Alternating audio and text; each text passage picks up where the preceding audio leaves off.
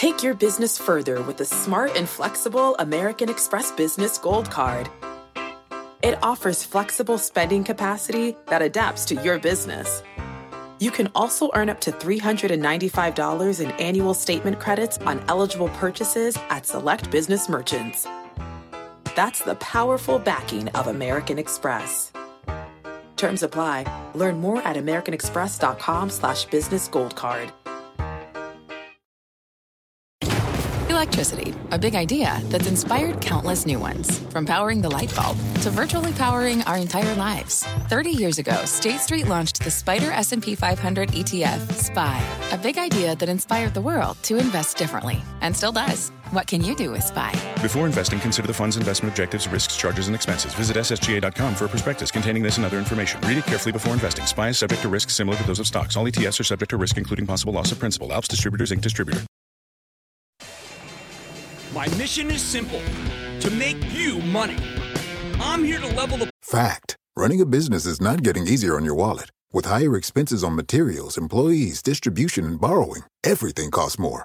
Also a fact. Smart businesses are reducing costs and headaches by graduating to NetSuite by Oracle. NetSuite is the #1 cloud financial system, bringing accounting, financial management, inventory, and HR into one platform and one source of truth. With NetSuite, you reduce IT costs because NetSuite lives in the cloud with no hardware required. Accessed from anywhere, you can cut the cost of maintaining multiple systems because you've got one unified business management suite. You improve efficiency by bringing all your major business processes into one platform, slashing manual tasks and errors. Over 37,000 companies have already made the move. See how you'll profit with NetSuite, and then you can think of all the ways you could be spending the money you save. Company retreat in Malibu, anyone? By popular demand, NetSuite is offering a one-of-a-kind flexible financing program for a few more weeks. Head to netsuite.com to start saving.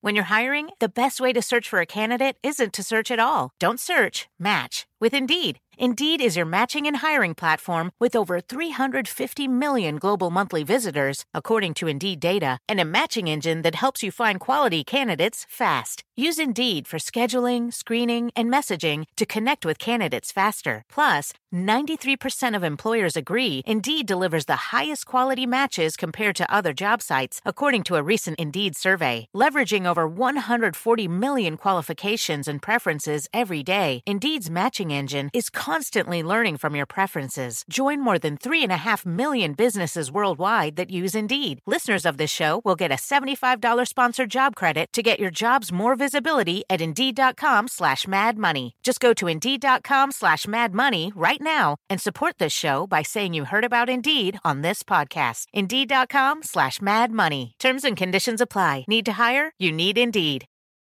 Playing field for all investors. There's always a bull market somewhere, and I promise to help you find it. Mad Money starts now. Hey, I'm Cramer. Welcome to Mad Money. Welcome to Cramer. I was people want to make friends, was trying to make some money. My job is not just entertainment, but to educate and teach you. So call me at 1-800-743-CNBC or tweet me at Jim Cramer. You may think the stock market is built on a foundation of logic, but you'd be wrong. Investing in stocks is by nature a leap of faith. Think about it. These are pieces of paper. Their value goes up or down based on what you believe about the future. In short, the market is an agglomeration of thousands of leaps of faith. And on a day like today, where the Dow dipped 45 points, the S&P inched down 0.03%, and the NASDAQ advanced 0.06%, it's worth pondering who deserves that faith. Which companies are being given the benefit of the doubt that don't deserve it, and vice versa. I'm going to start positive. Last night, Bob Iger, the CEO of Disney, told an amazing story. A slate of upcoming movies, blockbuster after blockbuster. Theme parks, well, the theme parks, they are firing on all cylinders. Programming, killer. His vision for merging with the Fox properties, to me, it looks like it could have growth as far as the eye can see. How about ESPN? Okay, here's where the rubber hits the road. Iger told us that ESPN Plus, their online streaming offering, is doing better than expected. But then he didn't share what the expectations actually were. He basically said, take my word for it. I am actually happy to take his word for it. Is there any reason not to? Wasn't Iger the one who first flagged ESPN's problems with cord cutting? Wasn't he upfront about the need to do something? Hasn't he taken radical action to create value for shareholders? Yet the stock's down today. And that means one of two things. Either Disney stock had run too much into the quarter. It was up from 100 at the beginning of June to 116 going into the quarter. Or Bob Iger isn't being given the benefit of the doubt. And that's where the opportunity comes in. If you can afford to take a long-term view, why not have some faith that all these moving parts are going to come together over the next few years and give this iconic entertainment company some credit? This podcast is supported by FedEx. Dear small and medium businesses, no one wants happy customers more than you do. So you need a business partner just like you. Like FedEx, who understands your passion for serving your customers because they have the same commitment towards you. That's why FedEx offers you picture proof of delivery, packageless and paperless returns, as well as weekend home delivery to 98% of the U.S. on Saturday and 50% on Sunday. See the FedEx service guide for delivery information. What's more, FedEx Ground is faster to more locations than UPS Ground. Trust FedEx for timely deliveries. See what FedEx can do for your business. Absolutely, positively FedEx. Sometimes it takes a different approach to help you unlock your true potential. With Capella University's game-changing FlexPath learning format, you gain relevant skills you can apply to your career right away. Earn your degree from an accredited university and be confident in the quality of your education. Imagine your future differently at capella.edu. Capella University is accredited by the Higher Learning Commission. Learn more at capella.edu/accreditation. Bob Iger didn't just fall off a turnip truck.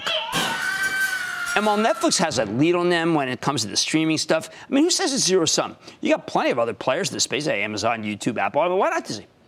On the other hand, let's shift away from Disney and talk about Tesla.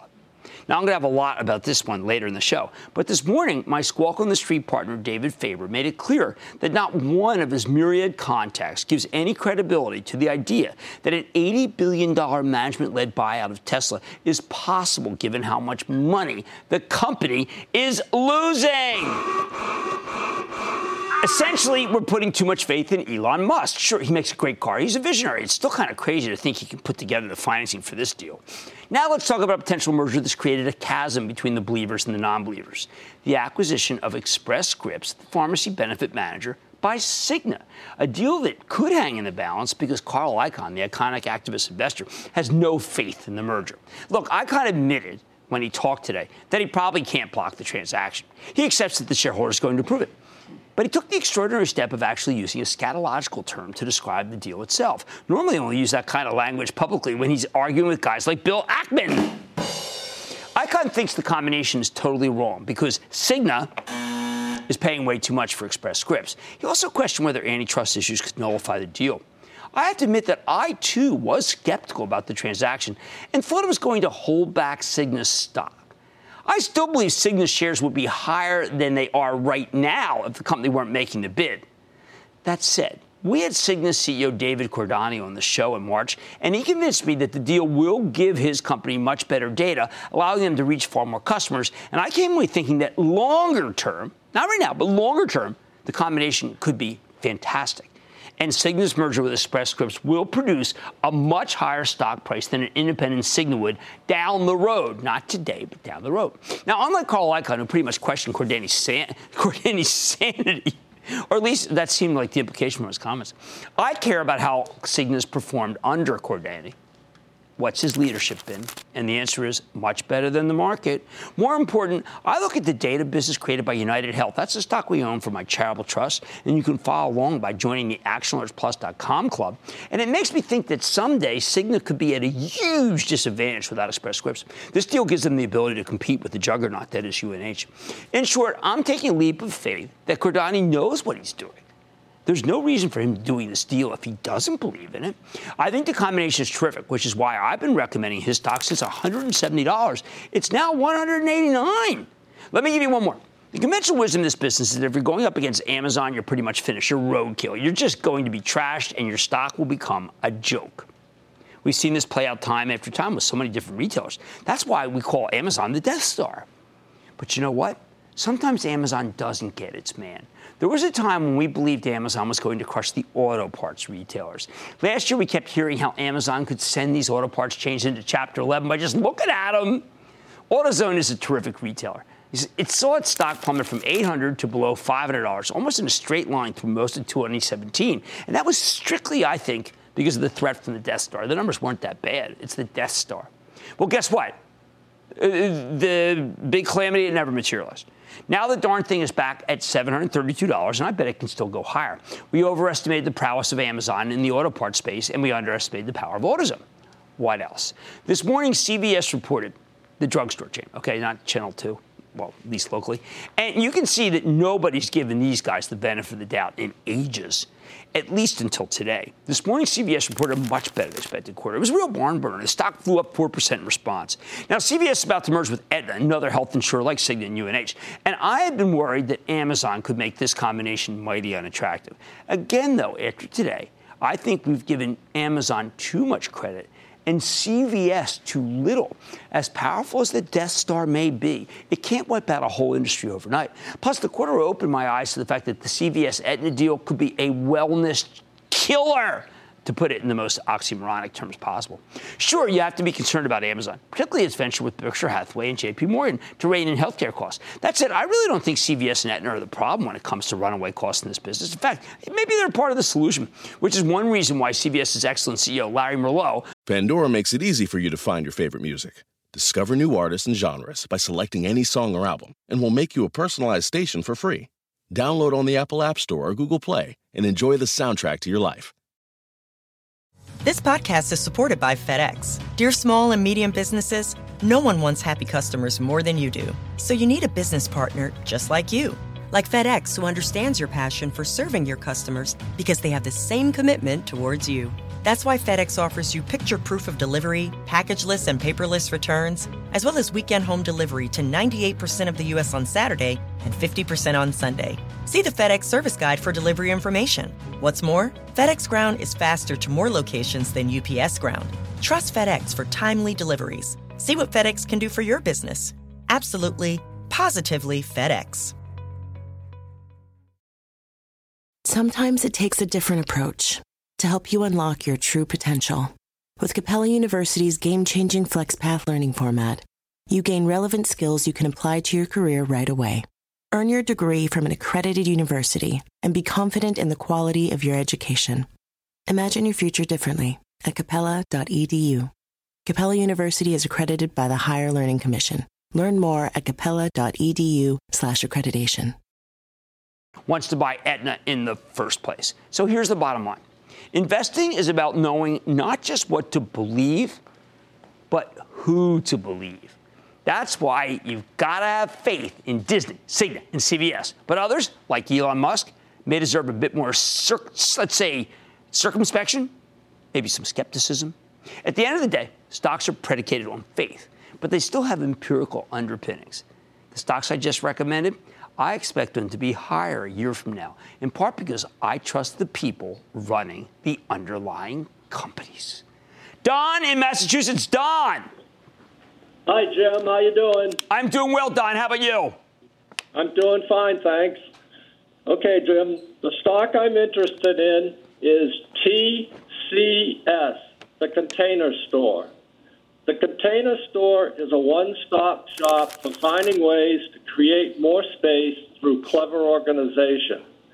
The company experienced the post-IPO blues, but in 2017 put together 2 consecutive quarters of growth and profitability, and its most recent quarter was great. Yeah, it was. You know, and I've got to tell you, there are a lot of still shorts in the name, but I've been waiting for them to deliver numbers. I have been very, very negative on this stock for years. Thank you to my late pop for telling me that it was a real awful place, because he sold gift wrap for a living.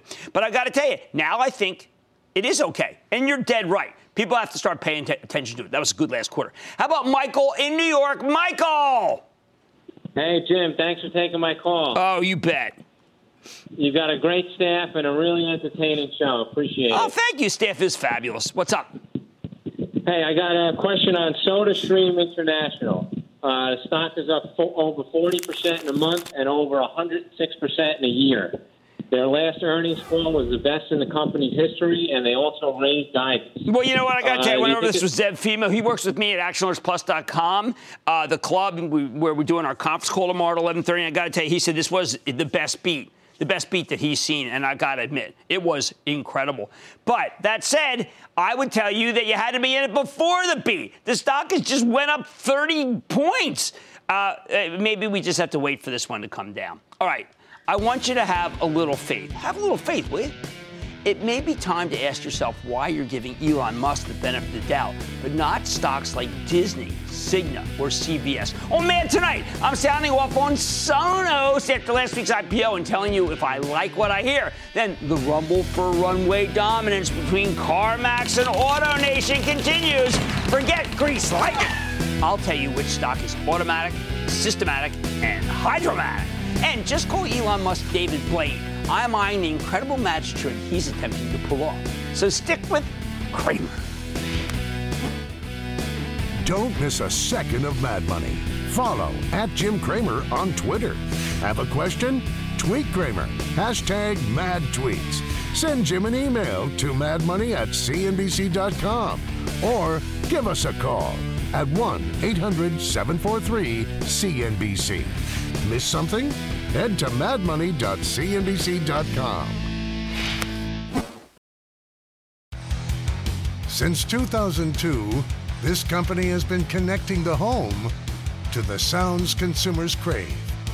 After an IPO, will the smart speakers of Sonos be a smart investment?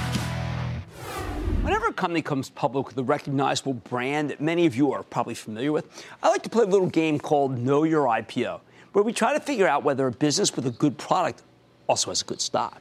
The truth is these are two very different things in a lot of different cases. So what do we make of Sonos, the maker of smart home sound systems that came public to great fanfare just last week, even as the deal's actual reception was kind of mixed? Before we get into stock, though, let's talk about what Sonos does, because I know we got a lot of aspiring Luddites in the audience. Google it. These guys make wireless speakers, home theater speakers, and all sorts of related components. A little less than a year ago, they launched Sonos One, their first voice-enabled wireless smart speaker with Amazon's Alexa built right in. Then last month, they rolled out the Sonos Beam, a voice-controlled home theater sound system.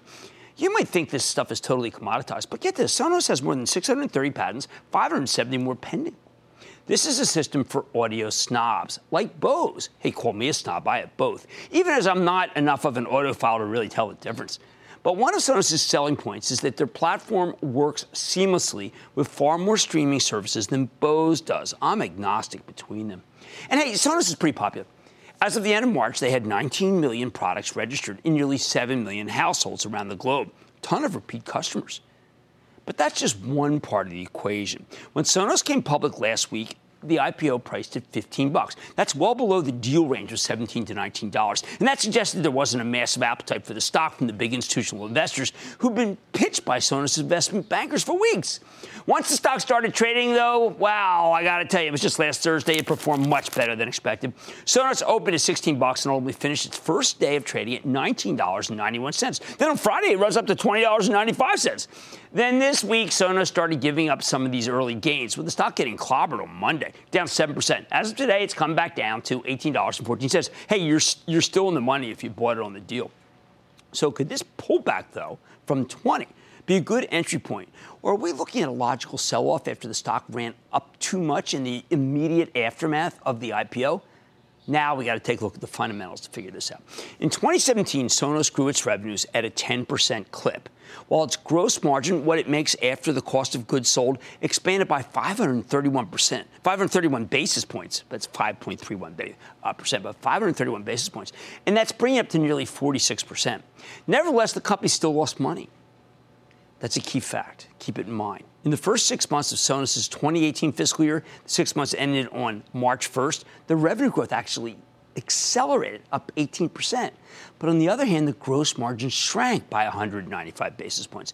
But put it all together, and the company managed to turn a profit, even if its earnings per share shrank by 33% year over year. So far, those aren't bad numbers. But they're not exactly clean numbers either. There's a lot of hair on this one. And on Wall Street, hair is bad, like finding a hair in your soup, which is why I've been shaving the top of my head for decades, even though I have a full head of hair. True story. Now, Sonos also provided guidance for the quarter that ended on June 30th, and it's real, hirsute, with revenue shrinkage down 6.6 to 7.5% year over year, and a wider earnings loss than last year. I mean, I got to tell you, that was an eye-opener. So what do these numbers tell us? Look, until 2018, Sonos was doing great. Company had accelerating revenue growth, or ARG. Its gross margins were both strong and stable, even higher than Apple's. I got a bag of apples here. Higher than Apple's gross margins. And they're the gold standard for hardware. And for the past 3 years, Sonos seems to be steadily climbing toward profitability. Yet when we get to this year, the picture becomes a lot more complicated. Sales were very strong in the first half, but margins weakened dramatically. Sonos actually earned less money than they did the year before. All right, still not a deal breaker. That guidance for the upcoming quarter, though, that was downright jarring. Who the heck takes their company public when they're expecting revenue declines and larger losses? Management explained that this weakness is because they launched a new product, Playbase, in the same quarter last year. So they're lapping these numbers. It means that they're up against some what we call tough comparisons. That's fair enough. But we still hate to see numbers like these for a fresh-faced IPO. Making matters worse, while Sonos' revenue is now declining, that's despite a 10 to 12% increase in the number of products sold, which suggests to me that their gross margins are going lower, too. And look, based on these newest numbers, it's hard to imagine that Sonos will be able to continue generating accelerated revenue growth. What else? I got to say, it's disappointing that Sonos is not yet consistently profitable after more than 15 years in existence. If you really want to give the company the benefit of the doubt, like I talked about at the top of the show, you could argue that they'll be able to invest the proceeds of the IPO in making a better product rather than needing to reinvest revenue. But even that's kind of a stretch. Now, Sonos makes a big deal out of the fact that they have a lot of repeat business. 37% of their new product registrations last year came from existing customers. But I'm not sure if this is a good thing or a bad thing. Sure, there's a legion of devoted buyers out there. They love the brand. But what happens when those customers get saturated? How many speakers that cost hundreds of dollars can you fit in one house? How many times do you need to upgrade your sound system over, say, 10 years? Once? Twice? In all honesty, you know what Sonos reminds me of? Fitbit, where part of the bull thesis was that they had this huge installed base of loyal users, an ecosystem, and the company argued these people would keep upgrading to their newer, higher-priced products. Turns out people don't really feel the need to upgrade, and Fitbit stock has been a total, unmitigated disaster. The house of pain. Hey, look, I got burned by that one. I'm not going to make the same mistake twice here. Now, part of Sonos' pitch is that they have an independent platform. It's a smart speaker that isn't made by Apple or Amazon or Google. Now, we know Roku has carved out a profitable niche doing just that, making itself the Switzerland of streaming video. But is Sonos really independent? Their last two major products are powered by Amazon's Alexa.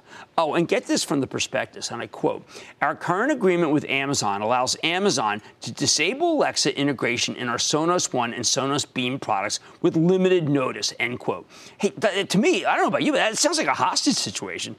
Making matters worse, I'm wary of recommending a stock that's competing with Amazon and Google and Apple. They can crush Sonos like a bug if they feel like it. Admittedly, this is why I didn't recommend Roku a year ago, and that was a mistake. But Roku's managed to thrive because they've gotten their software installed in tons of smart TVs. They're moving away from hardware, and that's just not happening for Sonos. Roku, by the way, reported a terrific quarter this very evening. It's hard to value the stock because Sonos isn't profitable. But it's selling for a little less than 2 times last year's sales. While that may not sound too pricey, it depends on your point of comparison. It's more than twice as expensive as Fitbit or even the much reviled GoPro, which we know is a huge bust. Bottom line, you may love Sonos the product like I do, but I'm not enamored of Sonos the company. And I think Sonos the stock is way too risky, even as I'm a committed user of their speakers. All right, much more Mad Money ahead. It's the battle for dealer dominance. Find out whether CarMax or AutoNation belongs in your showroom. Then, it's the dog days of summer.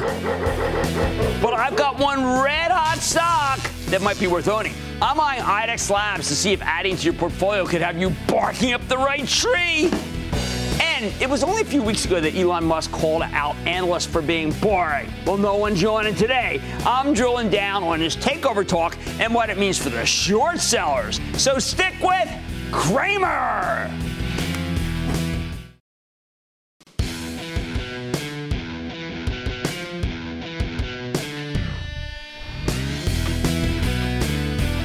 In a market where so many stocks in the same industry tend to trade together like baskets of corn, pork bellies, orange juice futures, I love it when we see a little differentiation. When one stock goes up while its competitor stock goes down, that tells me there's still a place for individual stock picking in a world that's increasingly dominated by index funds and ETFs. Hey, listen, don't mind index funds, don't mind ETFs, but you know, at our hearts, we analyze companies and stocks here. Just look at the two big car dealerships. There's CarMax, and then there's AutoNation. Since the beginning of the year, CarMax has gained 17%, trouncing the performance of the S&P 500, while AutoNation has backslid. It is down 7%. Hey, come on, that's a pretty huge disparity, isn't it? I'm not saying it's a surprise. At the very beginning of the year, I told you to swap out of AutoNation and buy some CarMax. Buy. Precisely because it was the better-run company with a more consistent track record and a darn cheap stock. Hey, it's good to be right. But while I expected CarMax to outperform AutoNation, I didn't expect their stocks to travel in opposite directions.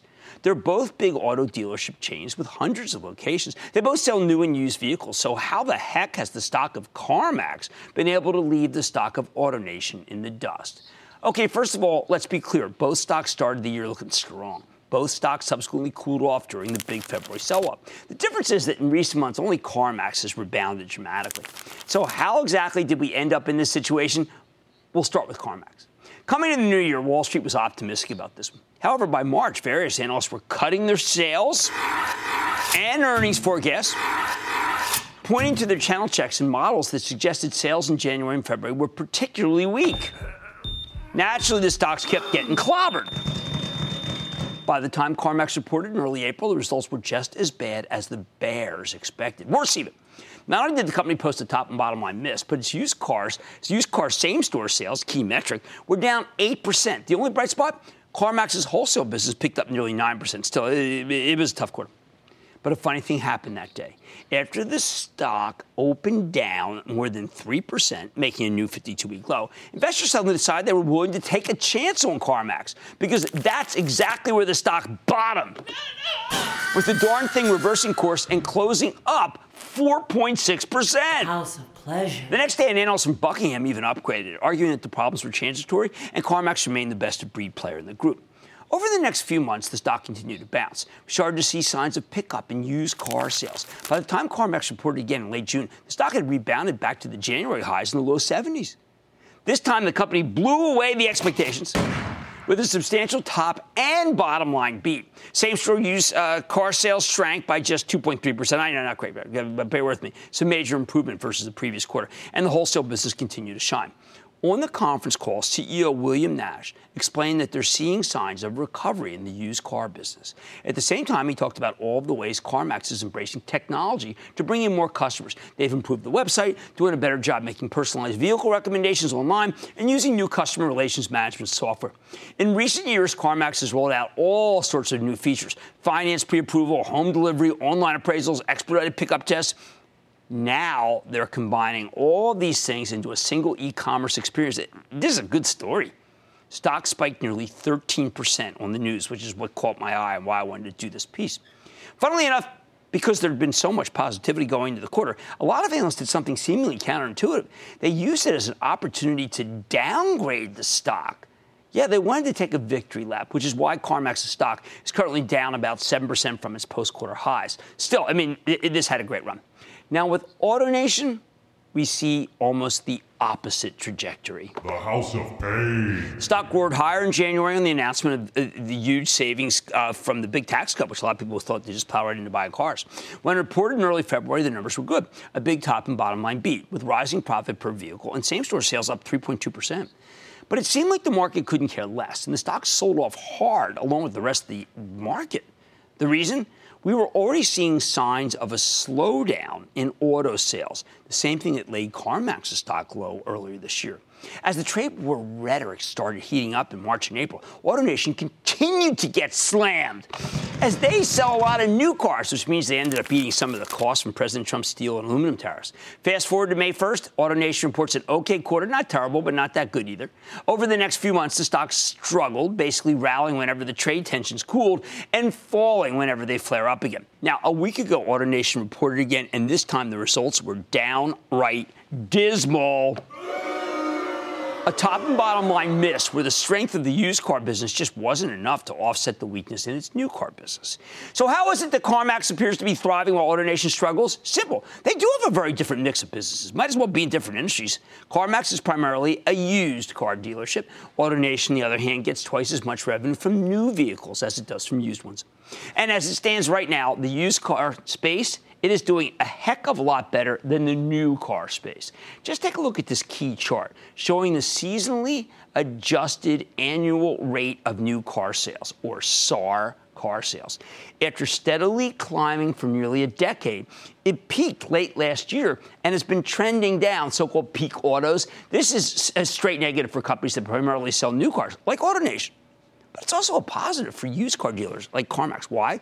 Because with so many new cars sold in the past 5 to 10 years, there's tons of supply for the used car companies to choose from. Not only does this help with pricing and margins, but also makes used car dealerships more attractive because they can actually sell you what you want. Hey, plus, come on. Because cars have gotten so good these days, they last so much longer, they tend to represent, I think, much better value than they used to. Then, of course, the used car sale side of things, it got even more of a boost when the president's steel and aluminum tariffs went into effect. These tariffs make new cars more expensive, but you can't be taxed on the steel that's already in a car. You can't be taxed on a 2012 Chevy. And this is without the possibility of any tariffs on imported cars, which seems to have been averted for the moment. And I'm not the only one noticing this. Listen to Errol Hesterberg. He's the CEO of Group 1 Automotive, a chain of used and new car dealerships. He was on Power Lunch 2 weeks ago. It's working for us at the moment more is used cars. Our used car sales in the U.S. were up 11% in the quarter, which is a number I've never seen before, and that's a same-store number. Wow.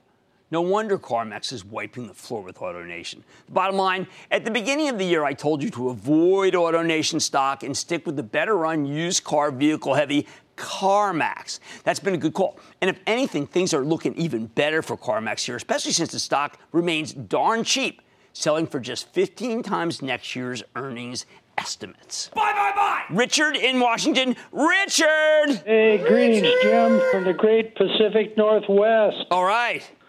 Jim, I'm interested in your opinion on Ford Motor Company. The stock is trading at slightly above $10. I'm retired and looking for dividend income, and Ford pays almost 6%. The analysis are all over the spectrum on their opinion of this stock. What's your take? Well, I mean, a lot of people have been talking about perhaps some risk to the dividend. And you know what? Is this where there's smoke, there's fire? How about this? How about Ford CEO come on the show and we ask directly about it? Because a lot of people are in this for yield, and if there is a dividend cut, you ain't got the yield. And I have to hear it from the horse's mouth. It's not enough just to cash flow analysis.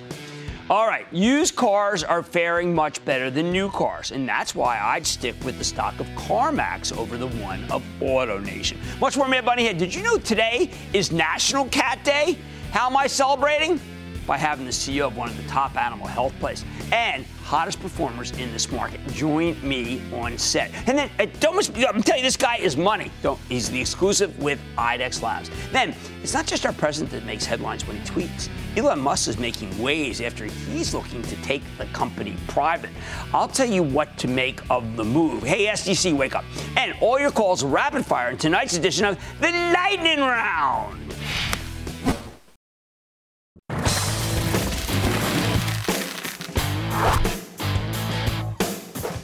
Every now and then you'll stumble onto an incredible long-term theme that turns out to be even better than you could possibly ever imagine. And that's how I feel about the humanization of pets. Now, I've been talking about this for years. These days, we spend a ludicrous amount of money on our companion animals.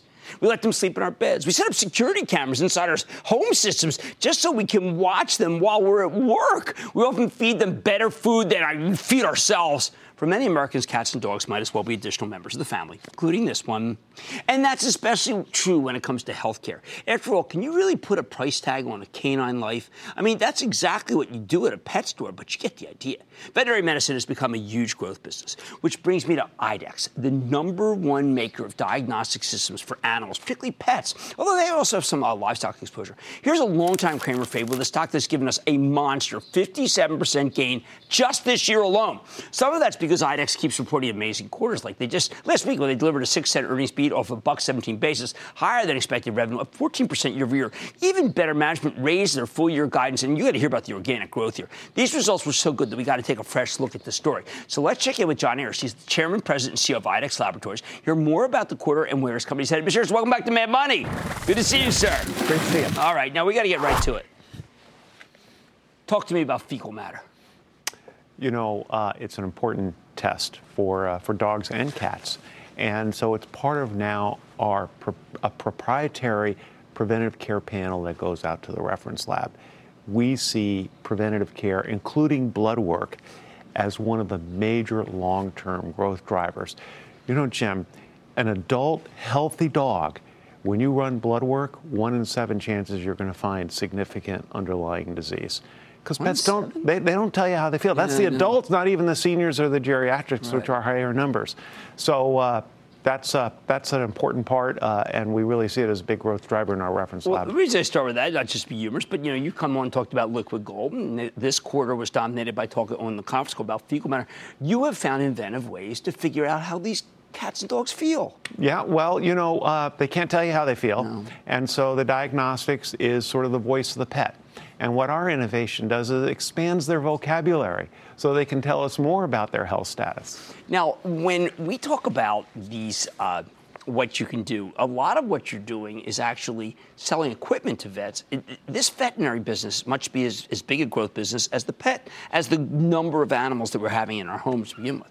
It's, the great thing about, some people say their dog gets better health care than they themselves get, because you can go in a 20 or 30-minute appointment, have the exam, have the blood work run, see what the results of the blood work are. Are there any issues? Talk about how to address those issues, all within a 30-minute exam. Right. This is what our diagnostic equipment is able to empower the practice. And, of course, since the pet owner is paying, it's really nice to have all that information right when you're having the conversation. Well, that's what brings me to the key issue. Pet owners paying. This is a cash business, which is why the veterinary business is so good, which is why I imagine you do a lot of work gathering a lot of customers. I read on the conference call that you're using Salesforce.com. Could you tell our viewers what that has done for your business?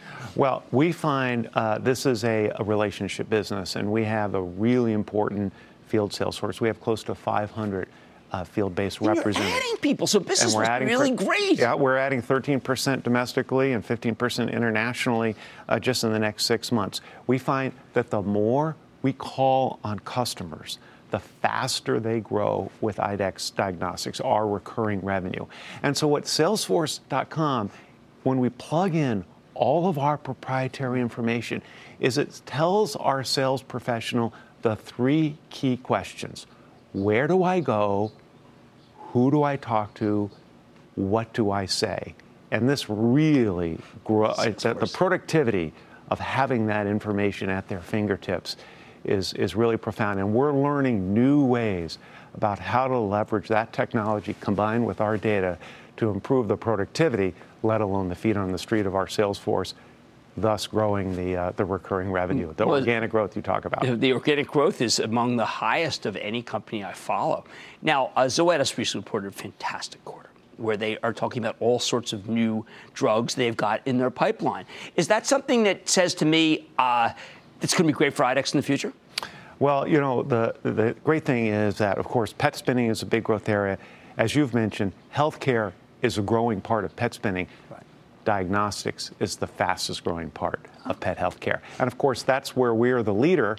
And we built that leadership over the last couple of decades by spending 80% of the industry R&D in diagnostics and software are competencies. So yeah, I think it's a pretty attractive area. Okay, so how about some of the look? We have to ask about livestock because there's not been any, thank heavens, flu or anything that seems to be a tremor in the industry, but it's still a good business, not fast as companion. Yeah, no, it's 8% of our business. It's a good business. We're the world leader. It leverages the same diagnostic technology as the healthcare. You know, we're advancing healthcare in the livestock, but really the big business for us, 85% of our revenues is the companion animal. And then the last thing is that I thought that there's some statistics about Europe. It looks like that they rival us in terms of humanization of pets. Well, they're on their way. Yeah, but it's amazing. Germany, it's a big market for us. We're doing a 15% expansion of our sales organization outside the U.S.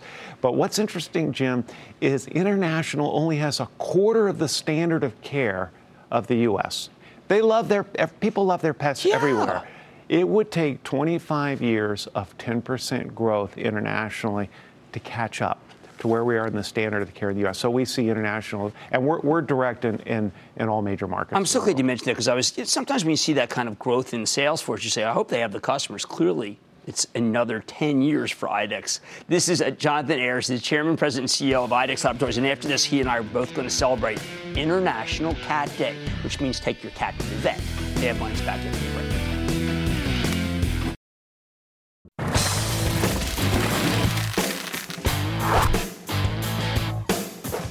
Every now and then you'll stumble onto an incredible long-term theme that turns out to be even better than you could possibly ever imagine. And that's how I feel about the humanization of pets. Now, I've been talking about this for years. These days, we spend a ludicrous amount of money on our companion animals.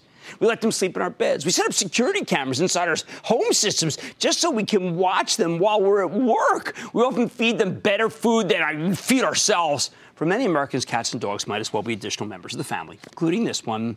And that's especially true when it comes to health care. After all, can you really put a price tag on a canine life? I mean, that's exactly what you do at a pet store, but you get the idea.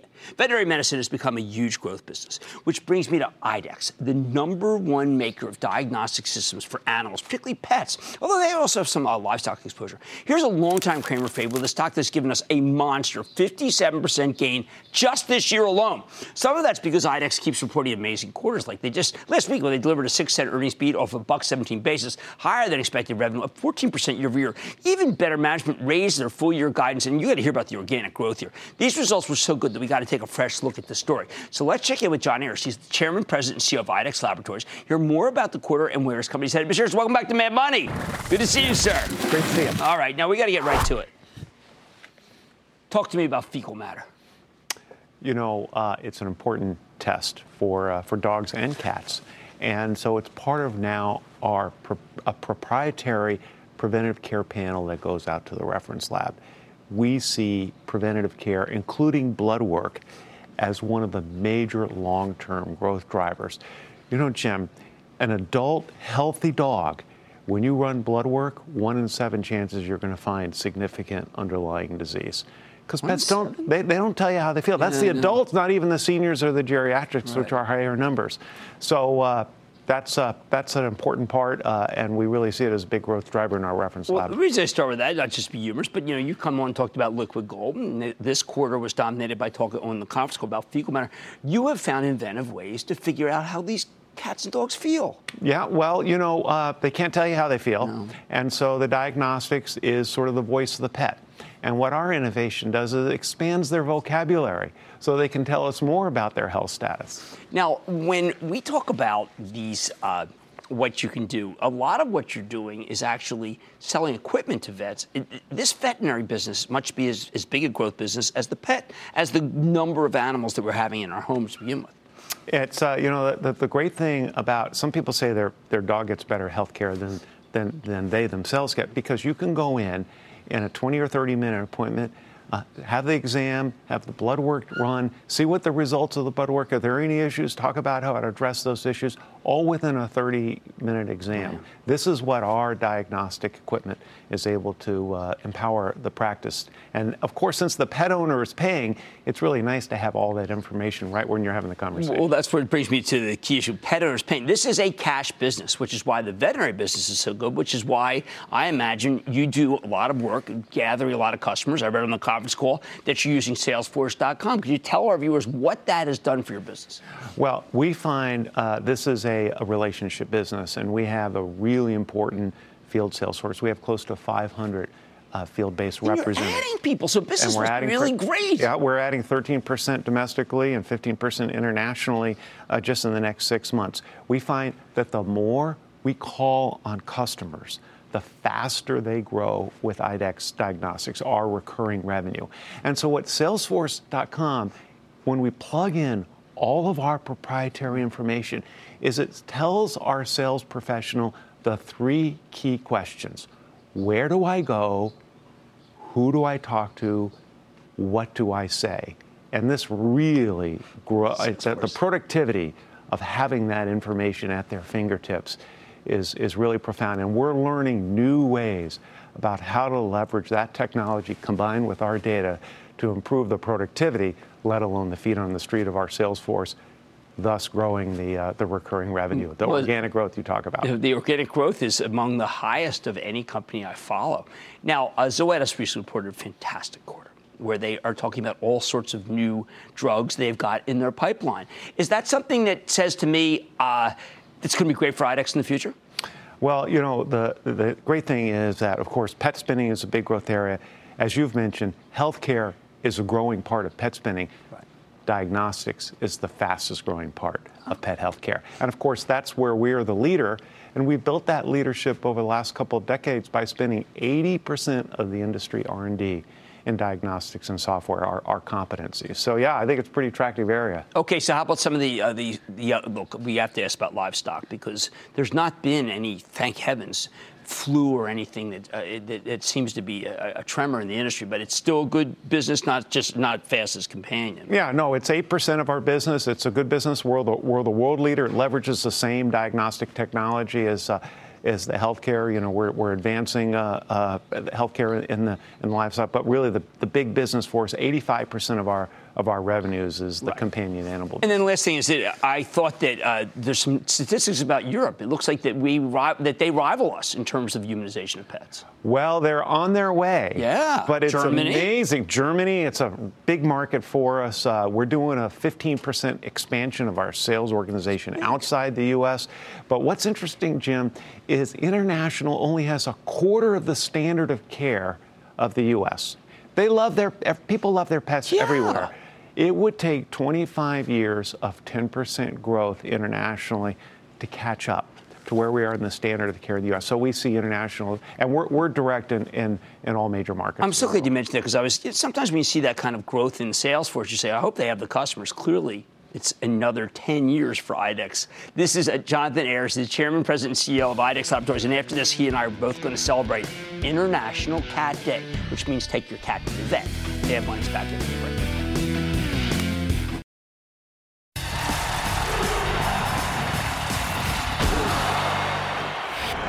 There are a lot of brilliant short sellers out there, yet they all tend to make the same mistakes. You can be the most rigorous person on earth. You can have a superhuman ability to smell a rat or know when a company's on thin ice with the government. But there are 4 fundamental problems that make shorting stocks especially dangerous. Problems that are bedeviling these professional pessimists as they confront perhaps the greatest short buster in modern memory, as they confront Elon Musk. Yesterday, when Musk tweeted that he had the financing lined up to take Tesla private at $420 a share, he gutted the short sellers. I mean, just guillotined them. And I think this is a great example of why it's so tough to bet against individual companies. Even if you think this is all smoke and mirrors, like my partner David Favor suggested this morning, it's still brutal for the shorts. First, Musk has every right to say that he has a potential $420 per share takeover bid lined up, provided that he doesn't sell stock into the hype. Why not? The SEC doesn't specifically say you can't ponder what a company's worth or whether the company might get a bid. In fact, Twitter's absolutely, by the way, the place to disseminate this possibility. I'm sure that Musk has been approached from time to time, maybe even by the Saudi Public Investment Fund that's reportedly taken a 3 to 5% stake in Tesla. And this was not a fundraise. They bought the stock in the open market.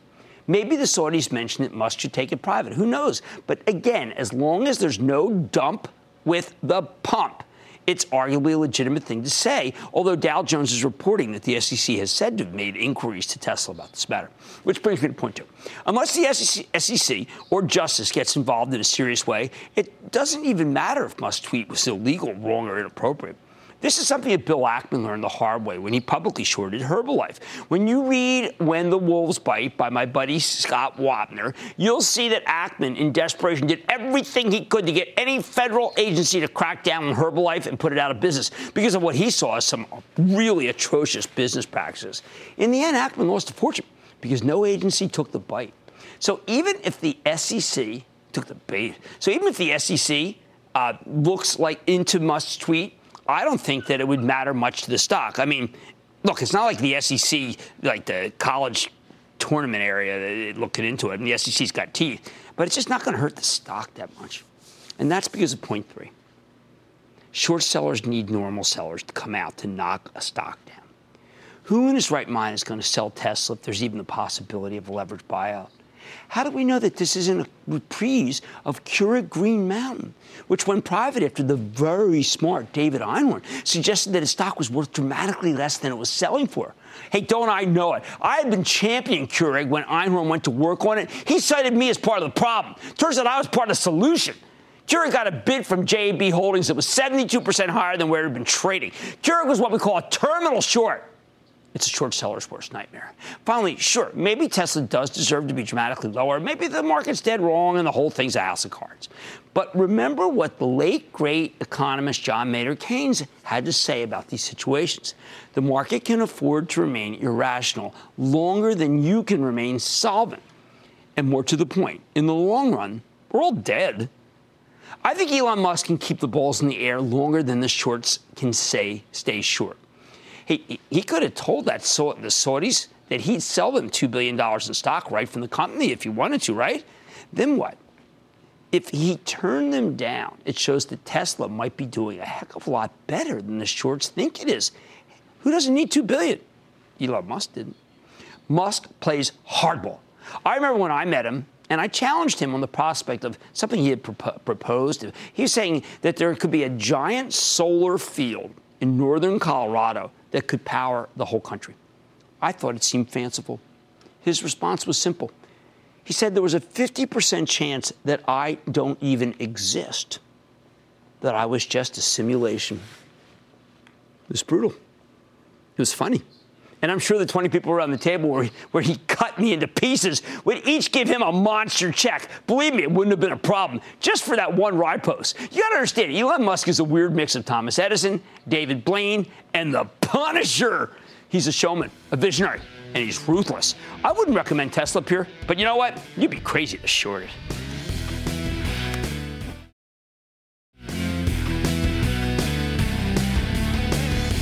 Let's talk good and bad. First, good. Keith Block becomes co-CEO of Salesforce. Market likes it. Why? Because as great as Mark Benioff is, it's better to have another guy working with him. Less key man risk.